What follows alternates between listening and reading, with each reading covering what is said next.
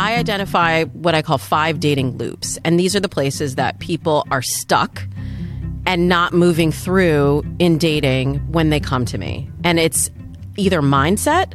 So that's both how you're thinking about yourself and what you have to offer in dating in a relationship. And it's also what you want, really clarifying what are your dating or relationship goals and who are you looking for? Who are you looking to meet? And that's, first of all, what I think a lot of people are skipping. And that's why the fatigue, because we're burned out because we have no criteria that we're searching based on. We're like, I'm looking to feel something. I'm looking for a pretty face. And yet I'm frustrated because I am not having meaningful connection. Welcome to the Multi-Amory Podcast. I'm Jace. I'm Emily. And I'm Dedeker. We believe in looking to the future of relationships, not maintaining the status quo of the past. So whether you're monogamous, polyamorous, swinging, casually dating, or if you just do relationships differently, we see you, and we're here for you.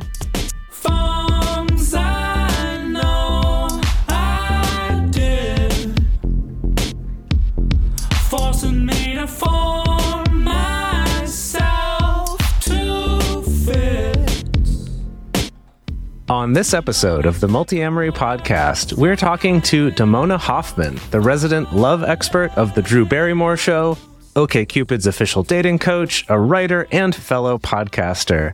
Damona is the host of the long-running podcast Dates and Mates, which has just launched its 10th season, wow, and recently received the award for Best Podcast of the Year at the Black Podcasting Awards.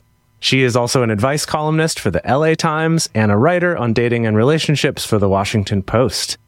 Today, we're so excited to have Damona on the show to discuss a variety of topics about dating, online dating, modern dating culture, including several questions that were submitted by people in our Patreon community. So Damona, thank you so much for joining us today. Thank you for making me sound so very official. Well, so you've been in the trenches in this scene, acting as a dating coach for several years. And my question is, have you seen the problems or the frustrations that people run into? Has that changed over the years? Or is it all varieties on the same theme of why isn't he texting me back? No, I mean, when I started doing this, which is like over 15 years ago, texting wasn't really even a thing. It wasn't even a part of the dating culture. And what I try to do in my coaching is really systematize and codify the dating process so that it doesn't feel so out of our control, and really give people, as I've done this for so long, I've seen that there really are phases that people go through. And one phase that has emerged in the last, I would say, 7 years or so is what I call the texting trap. So that is, we can talk about that all day, but we can get into that later. That's a major shift. But I think it's all hinging on the fact that the speed and the mode of communication has changed dramatically in the last, let's call it 15, 20 years. And that, like, people like to blame dating apps, but really they should be blaming people. And also because we want the efficiency, but then we get the efficiency and we're like, oh, there's so much miscommunication. And we want social media to give us access to different people and different worlds and different ways of connecting, but it does come at a cost. When you mention phases that we go through, do you mean kind of cultural phases, or do you mean each individual's phases of their kind of dating process? I mean, that's interesting. I mean, each person's process, okay, but I'm like, there probably are. I'm actually writing a book right now about how we have really shifted in the way that we date. And really, when we look at it, dating is kind of a social construct that we created, and it's really quite recent. And yet we're still doing it based on a lot of old-fashioned rules sometimes that it's, I mean, I know we've been here. Yes. I know you talk about this all the time, but it's just time for a lot of these rules to be rewritten. And yet here we are, like on social media, continuing the echo chamber of the same old stuff. So fascinating how that happens. I mean, what you're saying about us wanting the efficiency and the ease of something like a dating app, but then we complain about the drawbacks of that makes so much sense. It's kind of like, yeah, we want the fast food, but then complain when it doesn't feel very good sometimes, or when it's maybe not as nutritionally balanced as we would like it to be. Yeah, that really clicks something into place for me. I like that analogy, and you're so right. And these are new tools. Like, when we really think about it, social media has really only been around about 15 years. Texting has not been our primary mode of communication. So our brains are tripping over themselves trying to adapt to these new methods of communication. And we're still engaging with people and on these communication platforms in this, assuming that it's the same as it was before. And it's not at all. It's not even like, I talk a lot on Dates and Mates about the difference between real-time communication and where you and I, yes, we are separated by the miles, but we can still see each other on video. We can read body language. I see you nodding your head. I know you're understanding what I'm saying, but all that context is stripped away when we get to the efficiency of text. And so it's also happening, and it's also happening time shifted. So somebody can take all the time to craft a witty and perfect message, but that doesn't mean that you're going to have that same vibe when you meet in person. But I'm hearing a lot from people that are frustrated by that. Like, oh, well, that person wasn't how they seemed over text. Of course they were not, because our brains haven't been conditioned to read the social cues in text alone. It's also that thing, yeah, I'm glad that you highlighted the time shift where I can sit and craft a really witty, flirtatious, honest text message, but it arrives in that person's phone when they're like in the middle of a super stressful thing at work. And so it doesn't land the same way it would if I said it to their face, you know, and already I think that happens just across the board. So yeah, I think that makes a lot of sense that for some reason our brains haven't caught up to communicating like that. And why would they? It doesn't make any freaking sense. Yeah. And also it's happening by committee in many cases. Like, you get this text and you're like, Carol, can you read this text? I don't understand. What is he trying to say? And then she says, this is just my friends. And then she says, oh, I think he's trying to play you. And then you start to form this new idea in your head of something that's happening in, you know, the little ellipses and the like waiting for a response that may not even be happening. Like, maybe he's just at work in the middle of a stressful meeting, like you said. Yeah, gosh. I mean, that's, I hadn't even thought about that aspect of, there's this potential for all of your interpretation of everything to be colored more by your friends' interpretations of the messages, and kind of, like you said, getting that, wait, what does he mean by this? What's this about? In a way that you don't in person. And I could see that as an interesting pro and a con, right? On the one hand, I'm not just on my own getting charmed by this person and then getting, you know, bamboozled into thinking they're great when actually they're kind of shitty. But on the other hand, you could have something like that where your friend's like, no, I think they're just playing you because of her experiences, when actually it's something else entirely, like he's at work or whatever else.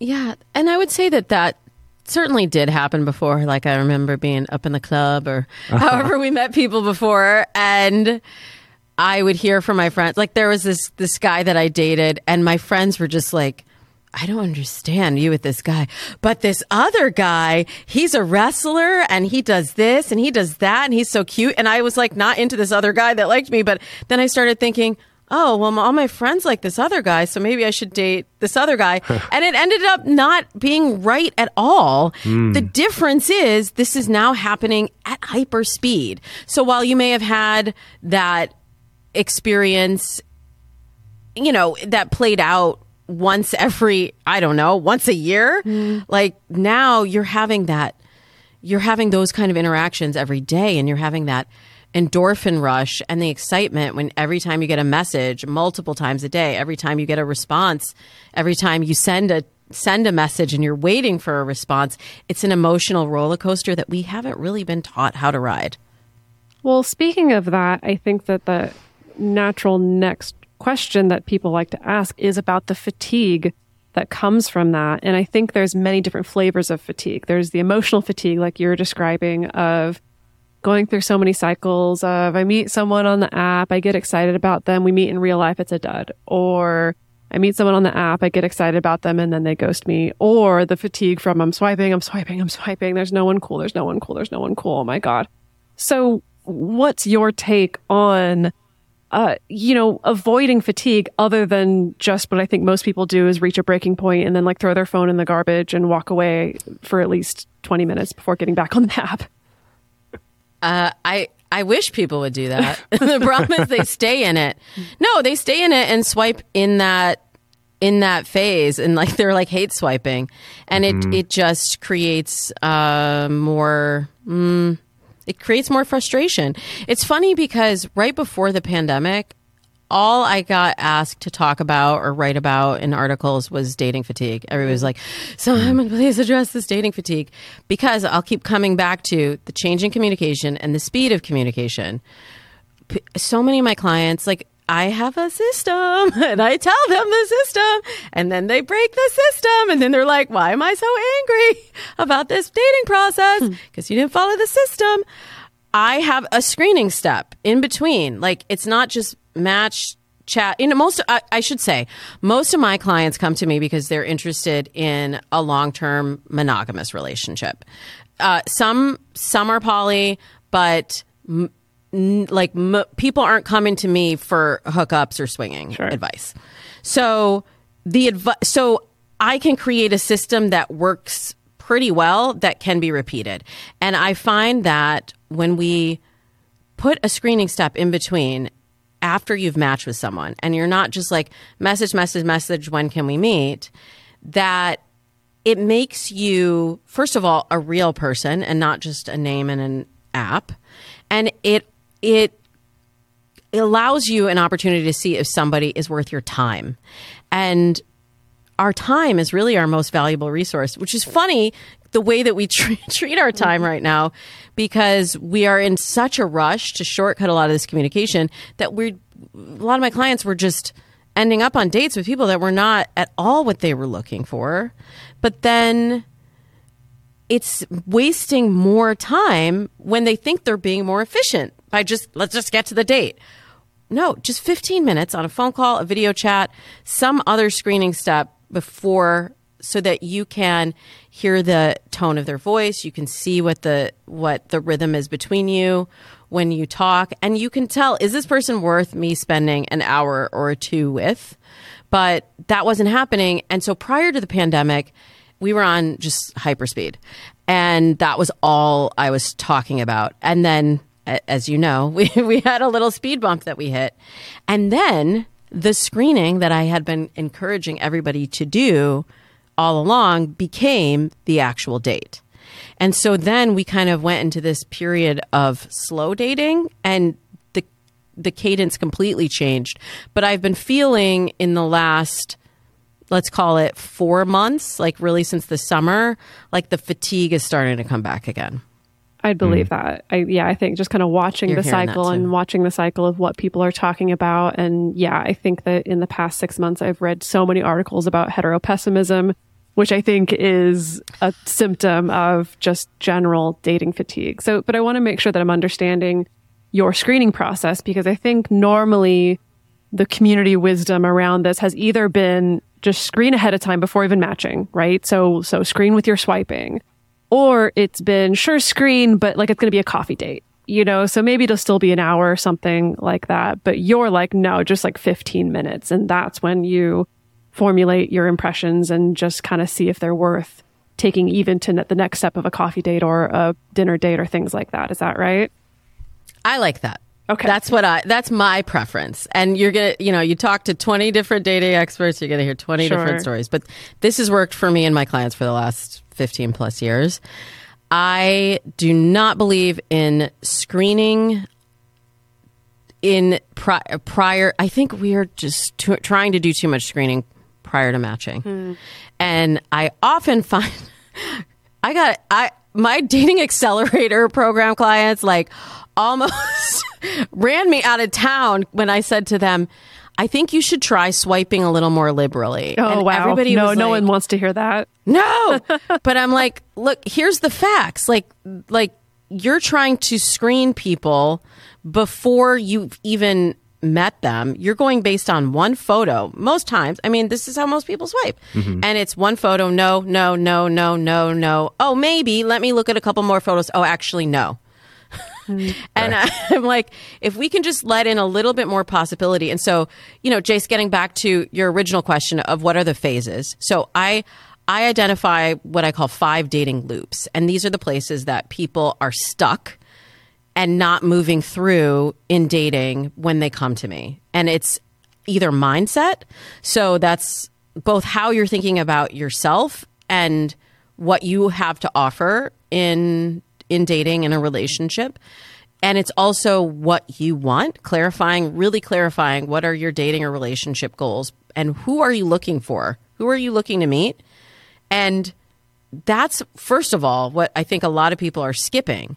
And that's why the fatigue, because we're burned out because we have no criteria that we're searching based on. We're like, I'm looking to feel something. I'm looking for a pretty face. And yet I'm frustrated because I am not having meaningful connection. So we kind of reverse engineer that and really start with the meaning. And then we do sourcing. Where are you finding your dates? I met my husband online. I am a huge fan of online dating. It's how most of my clients have met their matches. It's not the only thing. And like people are like, well, what about off of dating apps?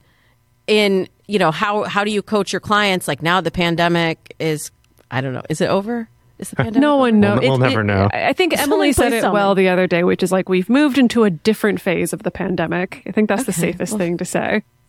Yeah, as we're talking about phases, like I don't know if it's over, but I'm like, I never stopped telling my clients to use other methods of meeting people. So I say it's the most powerful tool in your dating toolbox, and I'm bullish on online dating, but I don't think it's the only thing you should be doing. And that's what also creates a lot of dating fatigue.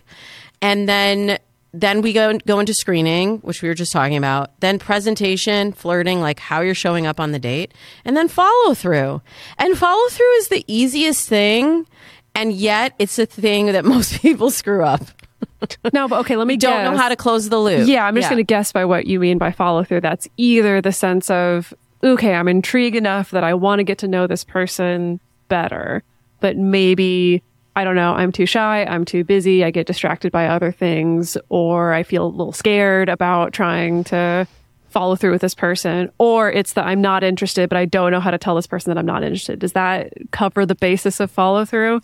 Yes, you nailed it. Good. You've nailed it. Yeah, we have a lot of fear in our communication, I'm afraid if I tell this person I'm not interested that they'll be disappointed. And I say, what's the more compassionate thing to do? To let them know you're not interested and have them experience a little bit of disappointment, or for you to ghost and disappear and make them wonder what happened, or keep them on the hook and kind of somewhat date them or hook up with them when you really know that you're not into it. That's not kind or compassionate. Mm-hmm. Yeah. And I find most people, and I know it's easier said than done, but I find that most people, when they hear a clear yes or a clear no, that they just really appreciate the clarity. Well, usually a clear no. They appreciate the clarity. They appreciate knowing so they can move on. Right. Yeah. Yeah.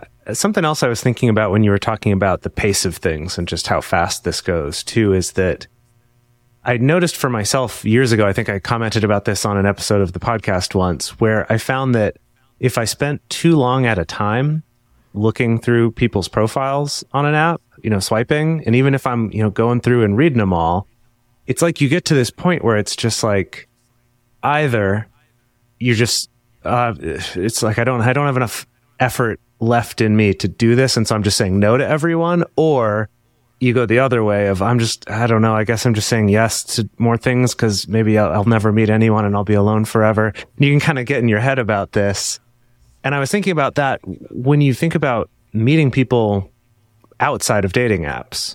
Like, when are you ever going to be presented with 100 people that you're trying to evaluate? Like, that's just not a thing we're built for. That's not, you know what I mean? Like, we might might at a party, you might meet 20 new people. That's very different from how many you could get through in an hour of swiping. That's a really fair point. Yeah, it's like I said earlier, it's happening at scale. It's happening so fast. And, there's this thing that psychologists call the online disinhibition effect, right? It's, when I'm online, I may say things, I may behave in a way that I would not in person. And so the other side of that is let's say you go to a party where you meet 100 people. Sure. You're going to be interacting with them very differently than if you have a little bit of a level of anonymity.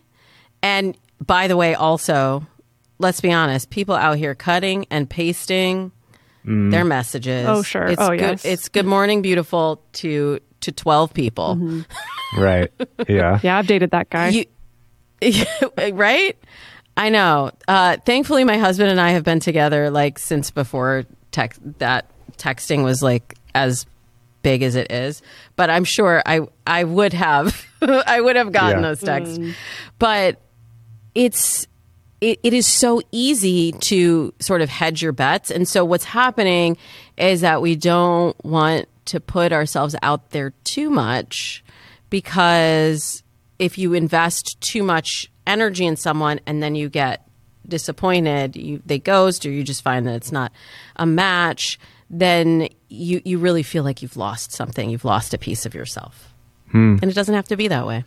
So I want to explore what I see as maybe the other side of dating app fatigue. I don't know. But we've also heard from a lot of people. I've heard from a lot of my clients who feel either apprehension or fatigue even before getting on the apps. And I've heard this both from people who, have been on apps before, have done online dating before, and they're just dreading going back to the game. I would put myself in that category. Or there's people that I've met who still have yet to ever go on a dating app, and maybe they've been in a monogamous relationship for the last 15 years and they're new to this, and they're just oh my God, it's going to be so terrible. What would you say to people who feel that apprehension, who feel hesitant, who feel resistant to using apps for dating? And is it viable to never, ever go on a dating app these days and still meet someone? I guess it's viable. Anytime I make a statement dating apps are how most people meet, then somebody's like, but, yes, I never was on a dating app. Or, whatever stats I have, or anecdotal evidence, or scientific evidence, somebody has a story that can dispute that. But, I think you got to try it once, right? I don't know. I mean, I come from a time when my husband and I did not tell people that's how we met. Right. It was because still that was so really embarrassing. nerdy. Okay. You want to hear a really embarrassing story? Yes, please. Okay. When we met, when I initially went on the apps, we did not have all of our camera rolls on our phones. I had to go to FedEx Kinko's to have. I wish I was making this up. It makes me sound like a dinosaur. It really wasn't that long ago. But this is an example of how quickly things have changed and how much they've changed. I had to get a disc, not a thumb drive, y'all, a disc with my scanned photos. And I was like, oh my God, I have to have this guy at Kinko's because I don't know how to scan a photo. I'm like, this is so embarrassing. He's going to know, I'm on this dating app. And I was only on it. I was meeting people out and about, but my boss at the time was divorced, and she was like, I don't have a lot of time to date, so I'm going to be on this dating app and I'm going to set up 3 dates. This woman was an online dating superhero. She would set up 3 dates in an evening. Oh my God. She'd just churn them through. Yeah. She would churn them through. She'd be like, I'm going to leave early. I have 3 dates tonight. Cover for me. I'm like, okay, I got you. And she was like, you should try online dating. There's all these guys here. And I was like, I don't need to try online dating. I meet people all the time. I'm always on dates. I'm out 4 or 5 nights a week. And she was like, just try it. And I loved it because I felt like I just had more control over what happened in my dating life. It wasn't just by chance, well, I hope somebody I like is at this bar tonight. I hope somebody talks to me. And I I've seen just this whole evolution play out, and it's amazing how quickly we forget. How quickly, right? It's like all of these options, they've never gone away. They've never gone away. But what will happen now is if you're gonna, okay, I'm speaking to the people who right now are up on their high horse. Like, I have never done dating apps. I would never do dating apps. Everyone, if you're meeting people out and about, what are they doing? They're looking at their phones. So maybe the easiest way to get to them is actually by starting with the phone. Get all up in the phone. That put a really funny image in my head, what you were talking about earlier about, if a guy asks you to send nudes, like having to truck on down to the FedEx Kinko's. That was not a thing. That was not even a thing. Because they had strict guidelines. Oh, I'm sure. Yes. I'm sure. You had to actually leave your house if you wanted nudes. It was in person. Oh, wow. So we would love to, before we take the break, before we go into the second half of this episode and get to some of our listener questions, is there any popular dating advice that you come across often or that your clients bring to you a lot that you just totally disagree with? Any hot takes? Popular dating advice. Well, I would say there's a lot of conflicting advice on like when you should have sex and how many dates and what. And I think that's so personal. Like, I think that's so individual. I don't think that there's a formula. I know there's some people that have like a number of dates. I know Steve Harvey said 90 days in his book. Before 90 days before sex. And I'm just like, and are you listening to Steve Harvey now? I was going to say, are you talking like a man the whole time that are you thinking like a man for those whole 90 days? 100%. 100%. Okay. But okay. I'm like, man, woman, like anyone.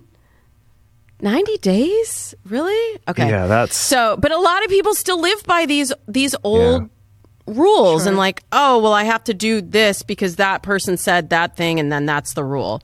And my approach on dates and mates has always been, you make your own rules, but make sure that you are living by your rules. Because the problem is when you make rules for yourself and then you are not in integrity with your own rules, then you're not able to really, you're not living your best life.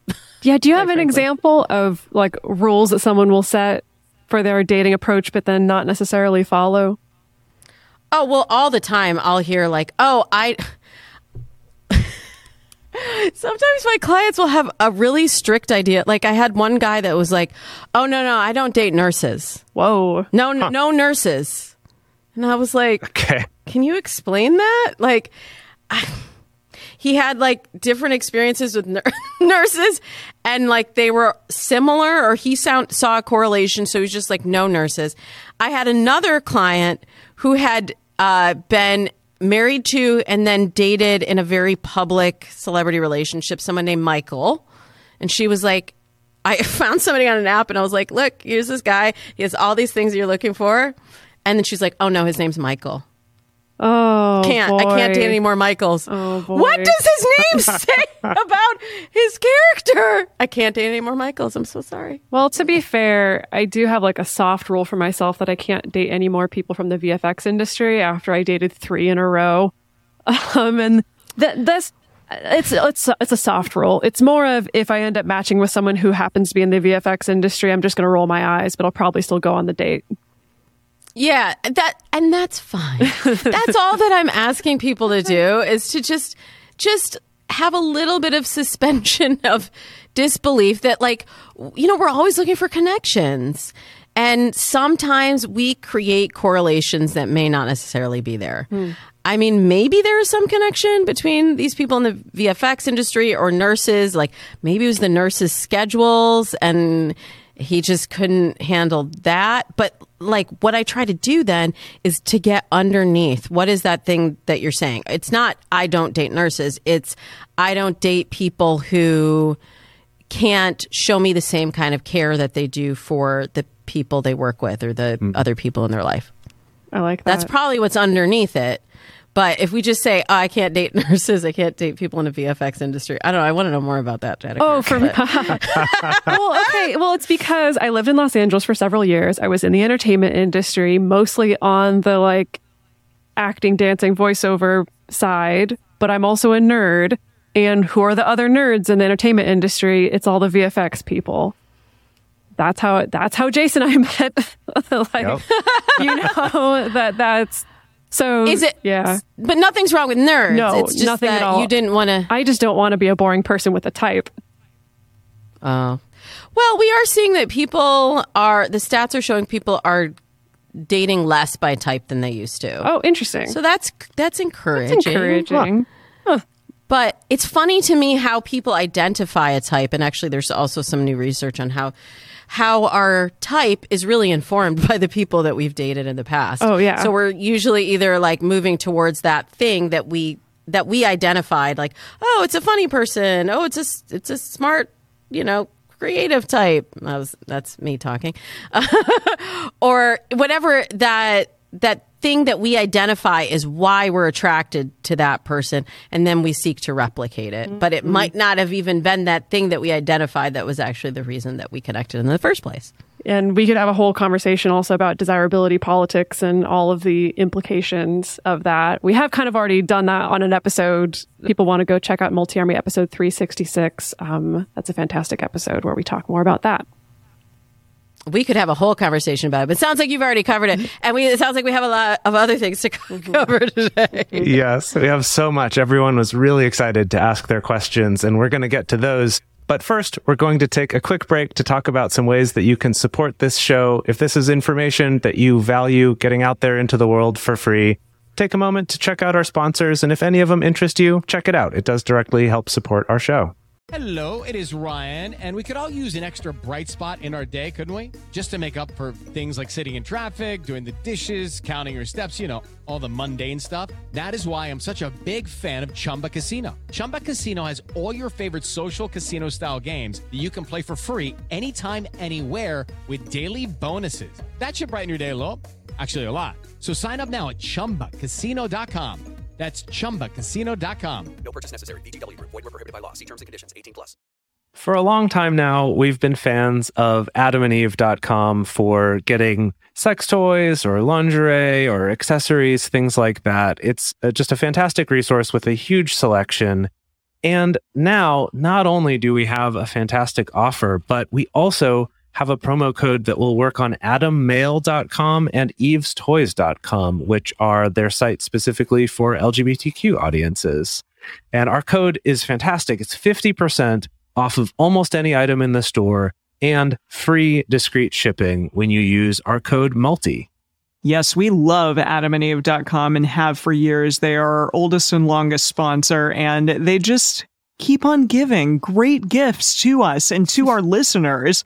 You can bring more pleasure and satisfaction into your bedroom by going to AdamandEve.com, AdamMail.com, or EvesToys.com and select any one item. It can be, an adventurous new toy or anything you desire, something fun, something sexy, whatever sounds good.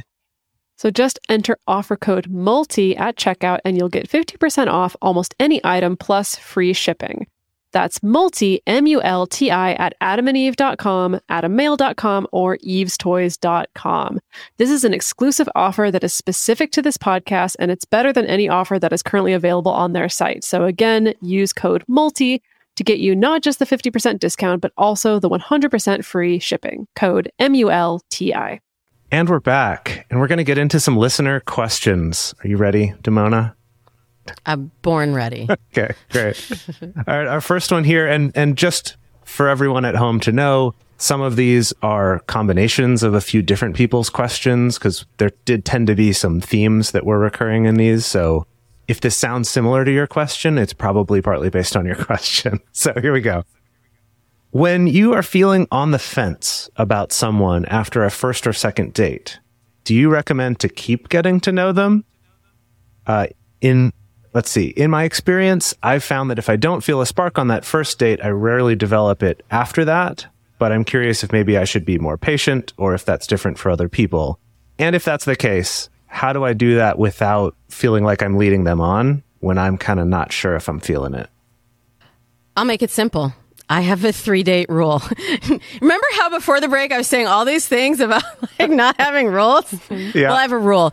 But I've had to create some timelines and rules for clients because literally, just like you, I get the same questions and I'm like, oh, you guys want a timeline? Let me just give it to you. 3 dates. So I say you lead with curiosity. If you're curious enough about them after the first date, to spend another hour with them, go on the second date. If you're curious enough at the end of the second date to spend another hour with them and there's more to be discovered and they didn't offend you or have any of your deal breakers, and these are things that we figure out in the mindset at the very beginning of our dating accelerator program.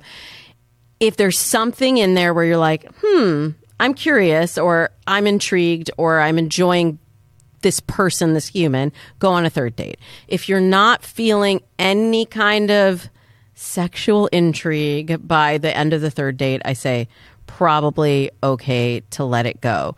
But we're all out here chasing this spark, this magical, mythical thing that doesn't often show up. And especially not on the first date when people are not really themselves and are taking their time to really figure out if they can even trust you and open up and show you who they truly are. Yeah, it makes a lot of sense. What do you think? I've definitely found that some of my relationships I've had have kind of been that maybe we started as something more casual or as kind of in the same friend group and sort of hung out. And then that develops into that, oh, you know what? I'm actually pretty into this person. That it's not just like, oh, bam, I met them right away. Versus on the other hand, I've had many experiences of, wow, we've got all this attraction and sparks right up front. And then we've got to really awkwardly figure out how to break up because this is actually not a good fit, even though we had a certain attraction there. So I do think there's a little bit of that fairy tale myth we have of oh, it'll be magic and you'll just know. Yeah, it's funny. My book is called The Modern Love Myth. And I talked about how this is how I can absolutely co-sign what you just said. So my husband just read my draft of the book, and I tell this whole story about this time when I felt chemistry, and there's this bar, you might know it, called Lola's in LA. Did you remember the Martini Bar? That was where I took all my dates. So I'm at Lola's, I'm like, this is the guy, and I'm like explaining all these details of the date, and my husband said he was reading it like, wait, we didn't talk about musicals. We didn't call my brother. We didn't do this. And, and he was like, wait, this wasn't us. Oh, wow. But that's, I wrote it just kind of in the mindset of how at that time I was like, this is the guy. This is it. This is everything. And I didn't know that the actual guy was going to walk in the door, 9 months later. He was right behind him.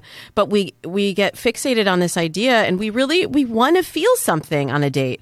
But I'll give your listeners like a really quick tip that will save them a lot of heartache to shorten that first date. We are way overstaying our welcome on the first dates. And I like to think of a date as like, it's like a inverted U wave. I'm not like a science person, but it's like there's what do you remember about your last date? You remember the beginning and you remember the end. Like, and even like with my husband, I literally couldn't tell you one thing that we talked about on the date. I don't know one thing. He has a better memory than I do, so he probably would remember. But I remember the beginning when I first saw him, and I remember what happened at the end. And that's it. And so we leave people with those memories and those feelings. So we want the date to feel like it's ending on a high point. But if you spend 6 hours with them and you go to 3 different bars on your first date, you get to the point where there's a lull. And then you're like, oh, I guess I better call it a night. And then what do you remember? Well, I thought he was kind of a dud. I was kind of bored by the end. I don't know. I'm not really feeling it. Next. So kind of like regulate your dosage at the beginning so that you actually microdose know. It. Yeah, microdose it so that you know whether or not you actually like it. I'm into that. Wait, I kind of like that. TM. Yeah, like we're all... Is that how trademarks work? I think just so. You just say it on a podcast and it's done. Microdose. TM. Yeah. Microdose dating TM, Damona Hoffman. So I have a long preamble to this next listener question, and it's actually listener like 20 questions because we got about 20 of basically the same question, just different varieties. So let me go into my long preamble though. So when Emily and I saw you speak at Podcast Movement, you talked a little bit about your journey heading into this field, and you mentioned being a casting director back in the day, and that you initially pivoted into offering classes for actors on developing personal branding, and then moved into dating coaching. Now, this is really interesting to me because all three of us worked as actors in LA at a certain point. And so there's definitely that overlap. And so I want to speak to the tension between presenting yourself as desirable / hireable versus presenting yourself completely authentically. So for instance, from the actor perspective, there were these two arguments I remember. One of them was, okay, yes, on your resume, just say yes that you can do horse riding, even if the last time you were on a horse was 20 years ago. If that's what gets you in the room, it gets you in the room. Versus the other argument saying, don't do that. Don't embarrass yourself in the audition room. Really don't say that you can do horse riding unless you are an expert. And so I think that there's similar arguments with dating and dating profiles where, okay, maybe it's not a straight up lie if I just don't mention on my profile that I'm interested in non-monogamy. Versus on the flip side, if I put that up front and center, maybe that means more rejection or being swiped left on by potential people who could be interested in me. So we got basically this question about, should I include blank difficult point about myself in my dating profile? Should I include non-monogamy? Should I include disability? Should I include a trauma history? Should I include the fact that I've been to prison? All kinds of stuff. So with that very long preamble, where do you fall on that? I always believe in truth in advertising. So if you were to take my class when you were an actor, you would hear me say, if you can't horseback ride, do not put it on your resume. Because from the casting director standpoint, we'd be pissed. We'd be like, I found this person who's fantastic, and they said they could ride horses, and here they can't ride horses. And now I hired them for this job, and I put my name on them to be able to do this. And now I have to go and recast. And that's a real pain in my butt. And it's not, exactly the same, but it's kind of the same in dating, right? Where it's like, wait a minute, I made this whole investment in getting to know you. And now we have this core difference in what our relationship goal is, or what it looks like for us to be in a relationship. And now I feel like you hid something from me. So, something that is as important as practicing non-monogamy, I do feel like that should be in a profile. As far as a disability, I actually get the question on Dates and Mates a lot. Like, what if I have an invisible disability? And I say, if it's something that is either really important to your lifestyle or very obvious from jump, I do think you should put that in your profile. But own it like it's not an issue. It's like obviously not an issue if that's how you live your life. You just say it like without shame and without blame and without baggage, and like this just is. It is what it is. But do you need to get into all your trauma history? Probably not. I tell people like your personal details, they need to be earned by somebody. Like you can't just give them freely to anyone. Not everyone deserves to know your story. So I say stuff like that probably should wait until you've built some trust with that person. Right. Okay. Yeah. No, that makes sense. I think that on the show, we've generally fallen on that side as well of just be truthful as much as you can up front. But again, there's one of those kind of tired out things that I think gets recycled a lot of that. Like, no, be as attractive as a package as you possibly can. And I think in particular, what I've noticed is a lot of straight men often operating under this assumption of like, there's just not enough options to go around, right? Like I'm getting crickets on all the dating apps. And so I need to like not put anything that might remotely turn anybody off on my dating profile. And I think that's where I often see a lot of people struggle, is often a lot of straight men feeling like it's just too slim of pickings, that I can't be fully truthful and honest about what's actually on the table here, which doesn't tend to help the whole dating culture, really.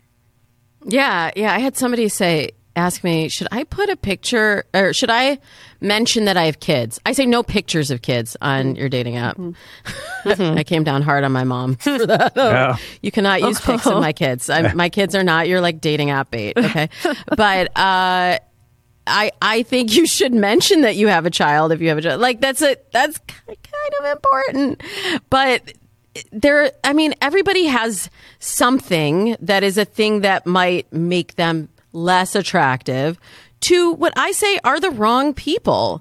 And there's a whole, I could do a whole conversation with you all about dating strategy, because there's a right way and a wrong way to use the apps. And the problem is people are out here using the tools in the wrong way. They're taking a hammer and trying to use it like a saw. And no wonder you are frustrated. But I find that usually you can improve your online dating experience specifically by improving your dating profile, by using the app in different ways, by searching in different ways, by trying a different app, by swapping out your primary photo. I know I just threw a bunch of stuff at you, but you get the point. Like, there are so many ways to pull the levers, and I just feel like the weakest way to pull the lever is to say, like, I'm just going to hold back this thing that's really core to who I am or what I'm looking for, because somebody is not going to see me or like me because of it. Yeah, when we've talked about this on the past on this show, it's also kind of, when it comes to non-monogamy specifically, it's that idea of, sure, you might get fewer matches, but they're going to be matches who are into what you're into, or at least more likely to be. Where it's like, sure, I could leave that off of my profile and maybe get a bunch more matches that then I end up wasting a bunch of my time and their time when it turns out we're looking for a totally different kind of relationship.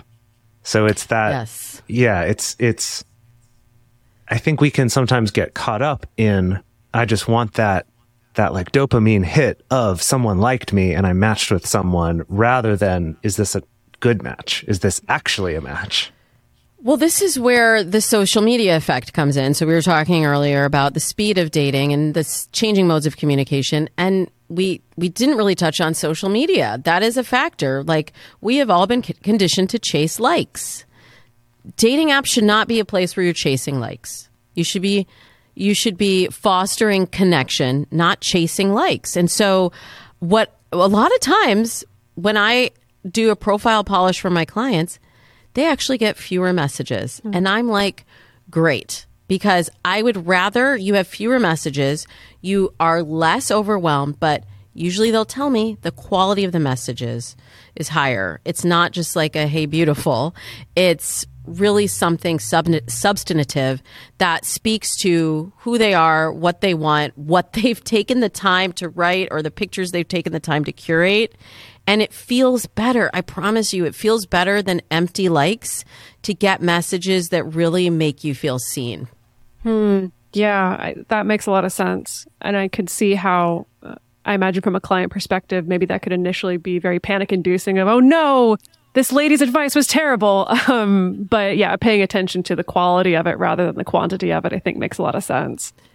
They usually figure it out pretty quickly, because they go from, I have a ton of messages and no dates, to I have a ton of dates and fewer messages, but less stress around that.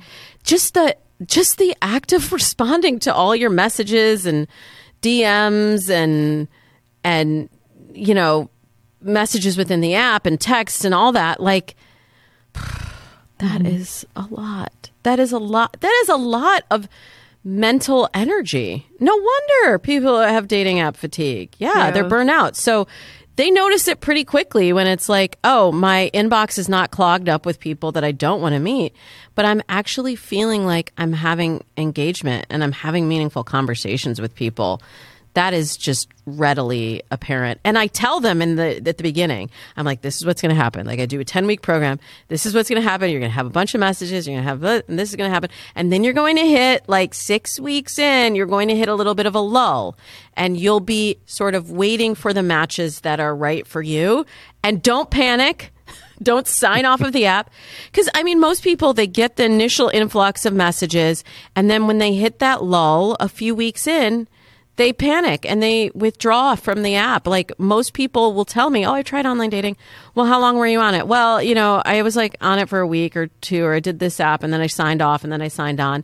You have to give the algorithm time to work. You have to put in the time to figure out even how to use the app, how to filter effectively, how to fine tune your profile for what you're looking to meet.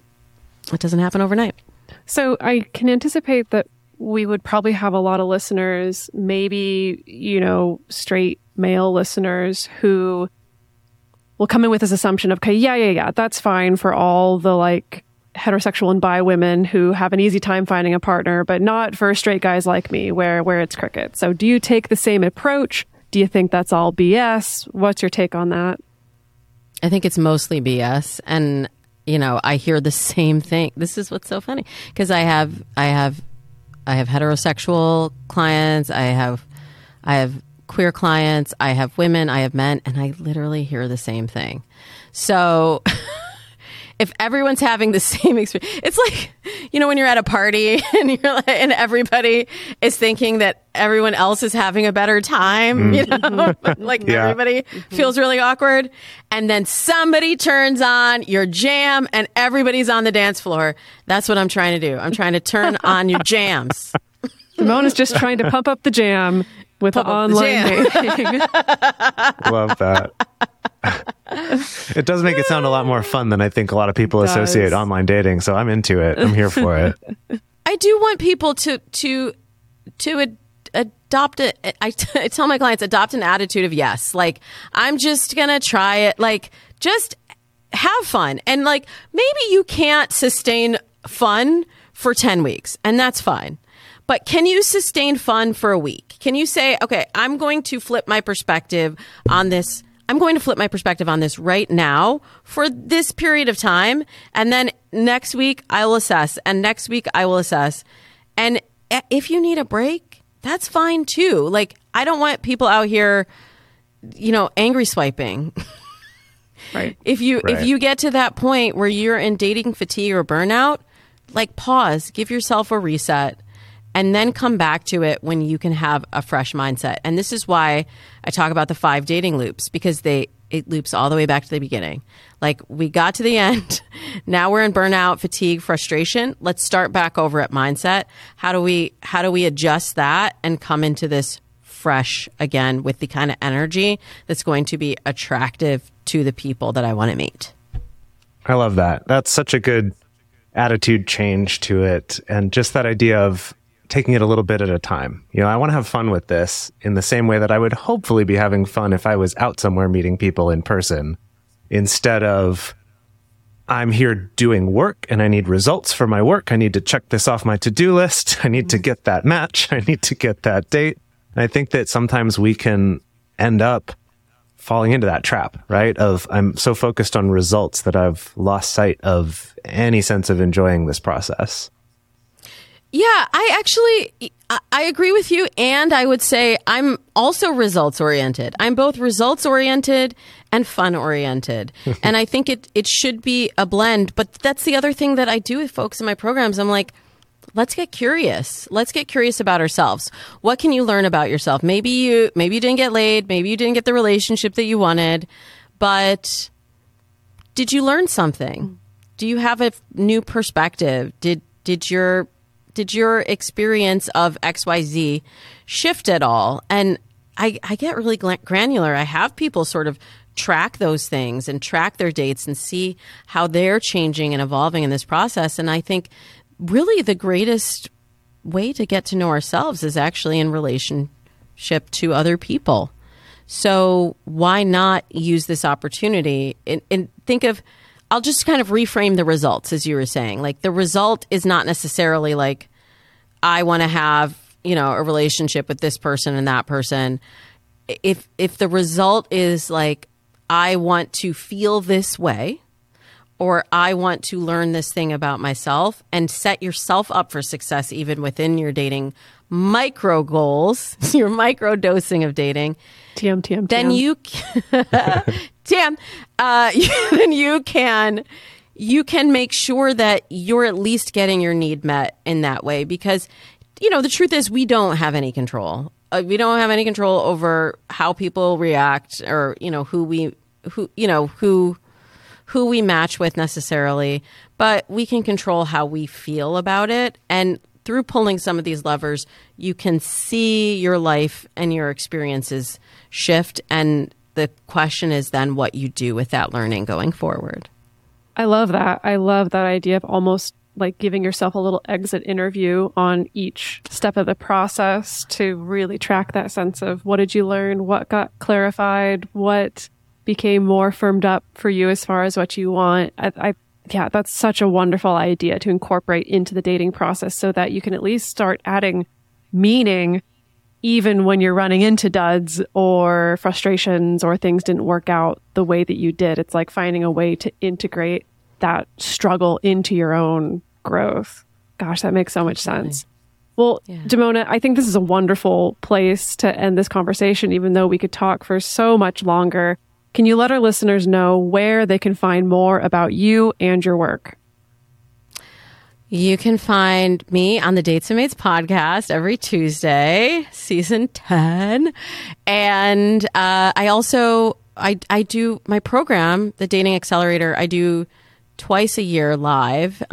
So that is actually coming up. So you can find out about all that at datesandmates.com, as well as listen to episodes of the podcast or find it on your favorite podcast platform. And I'm on all the socials at Damona Hoffman. Perfect. So for our listeners, our question that we're going to be posting on our Instagram stories this week, we want to hear from you. What are your personal dating rules? Really curious to see all the answers we get to that one. Also, the best place to share your thoughts with other listeners is in the episode discussion channel in our Discord server, or you can also post about it in our private Facebook group.